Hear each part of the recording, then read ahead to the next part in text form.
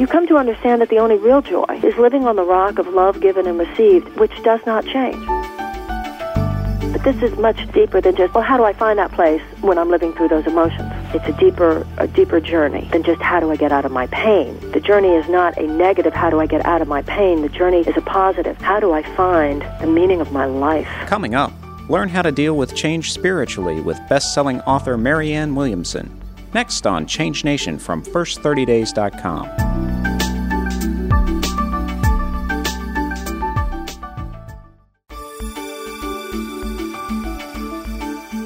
You've heard it before, life is about change. And at certain points of our lives, we may be experiencing a lot more change than in others.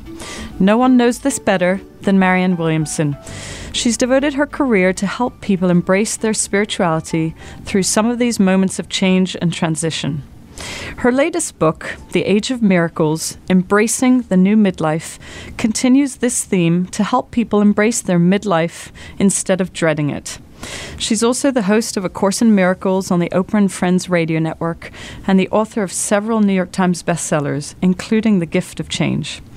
Today on Change Nation, Marianne joins me to talk about how people can reframe the challenges they're presented in life to make change easier. Marianne, thanks for being one of my teachers and for being on the show. Oh, well, thank you so much, and thank you for having me. Marianne, why is it that we're just so bad at change? We're bad at transitions. We're bad at what seems to be the number one constant in life. We are trained to identify with the externals of life. We are trained to think that we are bodies rather than spirits. We are trained to think that we are separate from each other, and we are trained to think that whatever external structures define us also source our good. So if you think that your job is the source of your good, then it scares you if your job changes. If you think your relationship is the source of your good, then you are scared if your relationship changes. If you think that your body is the source of your good, then it scares you when your body changes. It's only when we come to recognize that our true identity is bigger than any of our externals, that there is an internal, unchangeable reality that is not only the fundamental truth of who we are, but also the actual source of our good, do we begin to relax our hold, our mental and attitudinal hold on those things which we think we need, but which in fact are bound to go away. Change brings up all sorts of difficult emotions, whether it's fear, we blame, anger, we doubt. How does someone cope with some of those feelings that are naturally going to show up? Do we let them move through us? Do we try and replace them with something else? Well, once again, until we rethink the meaning of our whole existence and have a chance to reframe those emotions, then the emotions will be like monsters that never really go away. You can let them move through you, and of course you must. But until you take a deeper, more fundamental look at where they come from, they'll still be back. Life changes. The seasons change. A river changes. The cloud patterns change. Embryos become babies, babies become toddlers, toddlers become children, children become adolescents, adolescents become adults. Nothing stands still in nature. It never has, and it's never going to. So if you think you can stop that pattern, then you are trying in a way to play God. And that is really the meaning of idolatry. You are looking at something in the physical world and saying, that's it, I'm okay if it's that way. And then, but all idols are bound to crash because everything will change.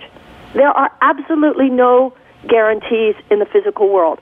There never have been and there never will be. So until you grapple with that essential truth, then those scary emotions will always be will always be there. They might be held at bay, but they will always be there. And I think, it's kind of like when you have a splinter. You have two choices. You can either do what it takes and have that sharp pain of taking it out, or live with the dull ache of keeping it in. So it is scary at first to realize, oh my God, there is nothing in the external world on which I can depend. There isn't anything on the external world that I can absolutely know 100% is going to be the same way tomorrow. At first, it is scary to know that. But what's really scarier is to live with the fear, with the sense that it's got to be this way and it might not be that way. That's a much scarier way to live. So when we talk about, the fear that we feel when things change, really there's more fear in trying to make them not change.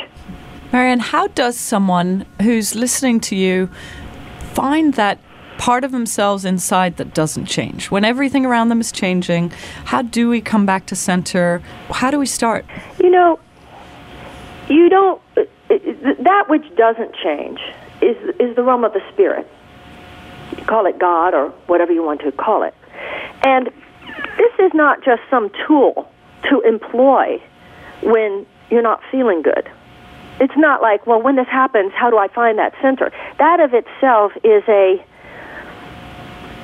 it's a shallow question. The deeper question is, how do I live in the place of the changeless for the sake of living in that place? Not just as a way to avoid pain, but as a way to embrace the only joy there really is. We think, I'll be in joy if I get the apartment, I'll be in joy if I get that job, I'll be in joy if I get that relationship. But then, of course, if you think that you need the relationship to be enjoyed, and as I said before, you live in constant fear that it'll go away. You think you need this job to be enjoyed, you're in constant fear it'll go away. You think you need, whatever it is, the money or whatever it is. You come to understand that the only real joy is living on the rock of love given and received, which does not change. Now, how does one do that? First of all, we live in a world that so mitigates against it. We have to recognize that. And that's what spiritual practice is about. That's what the word religion means. The Latin root of the word religion is to bind back. And there is only one way to give it. There's only one way to achieve it, and that's through love given and received. That's what prayer is for. That's what meditation is for. That's what forgiveness is for. That's what faith is about. That's what compassion is for. But this is much deeper than just, well, how do I find that place when I'm living through those emotions? It's a deeper quest. It's a deeper journey than just how do I get out of my pain. The journey is not a negative, how do I get out of my pain? The journey is a positive, how do I find the meaning of my life and live in a way that is true and meaningful? And you come to understand that ultimately that's the only real joy and happiness anyway. And that does not change. That you can live in a big house or a small house. You can be in the money or not be in the money. You can have the relationship or not have the relationship in a physical form. In the New Testament, there's a story where Jesus says you can build your house on sand or you can build your house on rock. And if you build your house on sand, then the winds come and the rains come and your house is blown away. If you build your house on a rock, then the winds can come and the rains can come and your house is not blown away. And that's what change is about. If your house is built on sand and the winds come and the rains come, your house is blown away. What that means is if your sense of emotional security and well-being is based on those things that are bound to change, because everything in the physical world does, then the wind's going to come, the rain's going to come, meaning you're going to get fired, that you're going to get divorced, you're going to go bankrupt, whatever it is, and you're going to be completely blown away. But if you build your house on rock, those changes will still come. But they're just the stuff of life. They're just the stuff of life. It doesn't affect you the way it might have before. Marianne, why do you think so few of us initiate changes that we've always dreamed of making in our lives? What is it that we're forgetting? The moment we're born onto this planet, it is as though we are plunged into a sea of forgetfulness. We forget, almost beginning from the moment we are born, it seems, because we are taught such false thinking living on this planet, that there resides in us the creative force that moves the universe. Call it God or any other. It is within each and every one of us, and through that, we are beings of infinite, unlimited potential. In A Course in Miracles, it says, the people who have achieved the most on this planet have achieved a fraction of what all of us are capable of. I mean, just think about that. Beethoven, Shakespeare. It's just startling to think about it. Einstein. They actualized potential that all of us have. And the Course in Miracles says even they just scratched the surface. But we are afraid. We will be laughed at. We are afraid that we're inadequate. We are afraid because in identifying ourselves only as material beings, we look at the world and we go, who am I? I'm just one little speck of dust. Well, if that's all you think you are, is a material, physical being, then that's true. Of yourself, you're not any big deal. You're just a little pile of dust. But when we realize that we're not just material beings, we're spiritual beings, and that we are inheritors of infinite love and infinite glory and infinite radiance, then we stand in a different place inside ourselves. We stand in a different ground within ourselves, emotionally and psychologically. And we're not taking personal credit for this power because it's a power in us but not of us. But through it, there's nothing we cannot do. You know, there's a paragraph in my book, A Return to Love, that for some reason that I don't know if I'll ever know, the word got out years ago that this paragraph was from, or the word was put out several years ago, this big urban myth that this paragraph was from Nelson Mandela's inaugural address, which it wasn't. But beyond all the hoopla about the misattribution, what has fascinated me is why that one paragraph apparently meant so much to people. It begins, our deepest fear is not that we are inadequate, our deepest fear is that we are powerful beyond measure. Have you heard that? Beautiful, absolutely. I have thank it you. At home and in my office. Yeah, thank you. I mean, so many. But when you look at that, that really, once I got over the like, what, you know, it's just a paragraph of, you know, blah, blah, blah. It's so interesting to me that paragraph, look what it's saying. What our deepest fear is not that we are, you know, where it says it's not our darkness, it's our light that most frightens us. So in a way, the part of us that is afraid of change is the part of us that is afraid of the light, not the darkness. We're afraid of the light.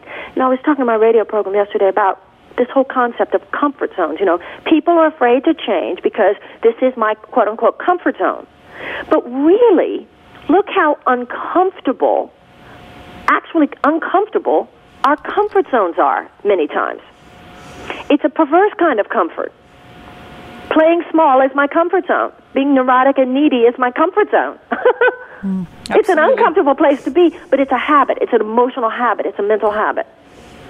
And once again, if this is what your physical senses perceive as your life, it's what you are attached to because that's how the ego mind operates. And we're afraid. There's a way in which we fear that if this goes away, if all this physical stuff goes away, even if it's not the physical stuff that I ultimately want, there's a feeling of death associated with it, and it is. It's an ego death, and so it's a terror to relax and surrender into the light of your total being. It's like jumping into a swimming pool. It's like it's a realization that nothing will be as it was, and it's also a realization that you are called upon and challenged to live far more responsibly when you live a big life. Baron, I'd love for you to talk a little bit about this new beautiful book about the midlife years. What is it that you want both men and women to really look at differently when they do face this time in their life? Well, the emergence into midlife is certainly an example of a frightening change. We don't even realize how much we depend upon the facets of our youth until they begin to fade away. Particularly scary in a world which defines life by the state of the human body. So when the human body, talk about change, the human body begins to decline, our ego mind says, my life is in decline. And once again, it all goes back to our need to transition from a sense of self as merely material to a sense of self as something way beyond the mere material.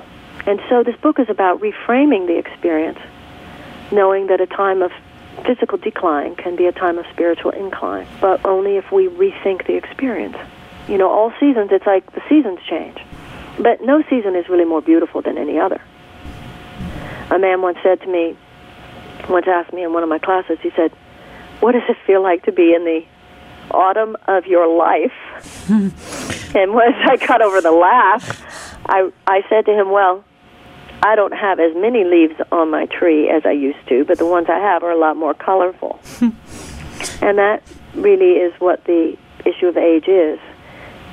There is inherently as much glory in every season as in any other, but it's a different shade of glory. And the journey is to find, and the quest is to find it. Marianne, I've seen and heard a lot of people much, much younger nowadays who are describing what they're going through as some form of crisis. Mm-hmm. Midlife, quarter life, second life. Mm-hmm. Why are these shifts happening much younger? Is it a positive thing in some ways that we are waking up? I think we're all experiencing the fact that something huge and fundamental is shifting on the planet. There is a sense, both frightening and exhilarating, that an era of human history is coming to a close. Everyone I know these days has a sense on some level that a certain chapter is done, and that whatever worked, whatever was fulfilling, whatever was a winning mode in the last chapter will not be in this next one. My aunt called me the other day, and she's in Aspen, Colorado for the summer. And she said, "I've been coming here for however many years over the summer.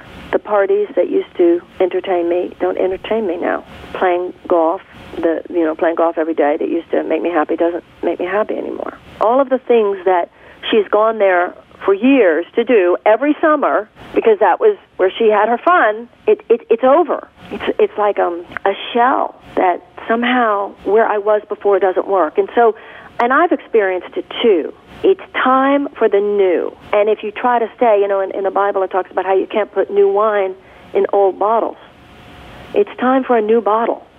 And whether it's the behavioral, patterns of the governments and the peoples of the world and the way we live on the planet, or the way we live our individual lives, what worked before will not work now. And, the idea of the holographic universe is the idea that the whole is contained within every individual. So I think we're going through, as individuals, what we are going through on the planet, which is an invitation and a challenge to emerge into a new way of being.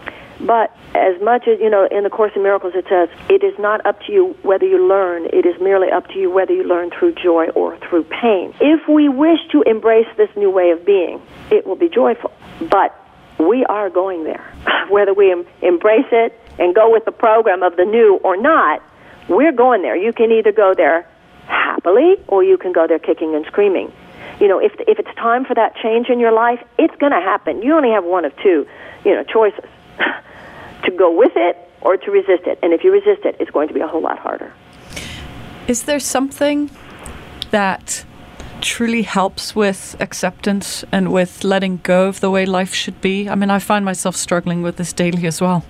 Prayer, meditation, forgiveness, faith. Nothing short of a serious spiritual quest will quench that particular thirst. No superficial remedies can deal with the depth of this issue. Lovely. Marianne, the way that we end off all of our interviews here on the show is to ask all our guests the exact same 3 questions. This is the first one. What is the belief that you personally go to during times of change? To me, every day of my life is a time of change. I don't have in my life a separate category called time of change. Because I think of every single day every day we're pregnant with new life. There are many different problems in life. There's only one answer, and that is to live from the place of the changeless. So that is the quest of my life, whether it's a time of stasis or a time of material stability or a time of material instability. My quest is the same, and that is through my own spiritual journey, through prayer, through meditation, through constant effort to be the person I'm capable of being, to live in a realm that is beyond the changeable. Beautiful. Fill in this sentence. The best thing about change is that it's life. That which is not change is not alive. Anything alive constantly changes. So all change really is it's the hand of God. It's God's handwriting. What is the best change that you've ever made? Having my daughter, having a child. Beautiful. Marianne, thank you for... Yeah, I want to tell you a story. I want to say one thing to you, Ariane, that I was going to say, and we sort of never got to it, but it might be a good story for you, okay? Beautiful. Let me add this. I have a friend. We were talking about some of these issues one day, and she told me about a seminar that she attended. And it was a seminar about investing, financial investing, stocks. And she said that the head of the seminar said to the class, how many of you have ever invested in a stock that you thought was going to be fabulous, turned out to be a dud, and you lost your shirt? And a bunch of people raised their hand. He said, okay, now you close your eyes. I'm going to turn around. I'm going to write a word on the blackboard. And when I tell you to open your eyes, I want you to read the word, and I want you to shout it out. And they closed their eyes. He wrote the word, and the whole room opened their eyes and went, next! And I thought that was such a great story. And my friend was saying it because we were talking about things. She says, you know, it's not just about stocks, is it? I thought that was such a great story about knowing, you know what? And I know in my own life, Ariane, and what I see in people is we spend too much time in grief over what was. You know, oh, I coulda, I woulda, I shoulda, I had it, now that's over. Not realizing that the changes of nature are always for the best. Planets revolve around the sun. The seasons change. The embryo turns into a baby. Nature knows what it's doing. And by you're trying to hold on to what is no longer, you're actually keeping at bay the next great thing. I always say about relationships, if the train doesn't stop at your station, it's not your train. We're trying to hold on to something. We think it's the source of our good. If the train doesn't stop at your station, not only is it not your train, but also the train that is your train can't get into the station because you're still holding on and grasping at that train that's not even yours anymore. So it's all a part, in a way, of saying that God can do a much better job of being God than you can. That you're trying to control your universe so that things don't change or that changes happen the way you want them to. Because I think people trying to force change is the flip side of the neurosis of being afraid of change. It's you know, the fear can take either form. Sometimes it's a fear of change. Sometimes it's a fear of, you know, expressed by, I got to make this change. But either way, you're trying to control what you can't control. And when you stop trying to control it, then you get to recognize that the author of all good will make all the perfect changes for you, because at the deepest level, it's a self-organizing universe, and the universe knows what it's doing. Marianne, to use your metaphor of the train station, how would you help someone who's been waiting for a train to come in? And it might be waiting for them to get pregnant, waiting for them to find their beloved, waiting for money to show up in their life. In Native American Indians talk about the fact that when there is a poison in the forest, there is always, within a certain number of feet, the antidote to that poison is actually there.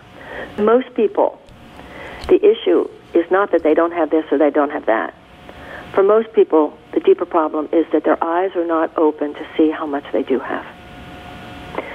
So many times in our lives, what we're looking for is right under our nose. And it might not be the treasure. The treasure might not have come in the form that we're expecting it to. But that's why attachment to form makes it, once again, attachment to form makes us blind. So sometimes the next thing that you want hasn't come yet because you're not yet learning the lesson of that which is already there, inherent in that which is already there. So the answer to everything is to try to live more consciously. Marianne, thank you so much for being on the show. It was a real pleasure. Well, I'm glad we finally got together and finally did this. It's only been a long time in the making. I know, but totally worth the wait. It happened. Thank you, honey. Perfect time. Thank you, and good luck to you. For more information on Marianne and her wonderful work and books, please visit her website at www.marianne.com. And for other expert interviews and beautiful insight and wisdom, visit us on the web at first30days.com. Thank you for listening. Thanks for listening to Change Nation from first30days.com. Don't forget to subscribe to our podcast on iTunes in the Society and Culture section under Philosophy. Remember to take time to leave us feedback about the show. We'd love to know what you think. Change Nation is a production of the First 30 Days Incorporated. Copyright 2008, all rights reserved.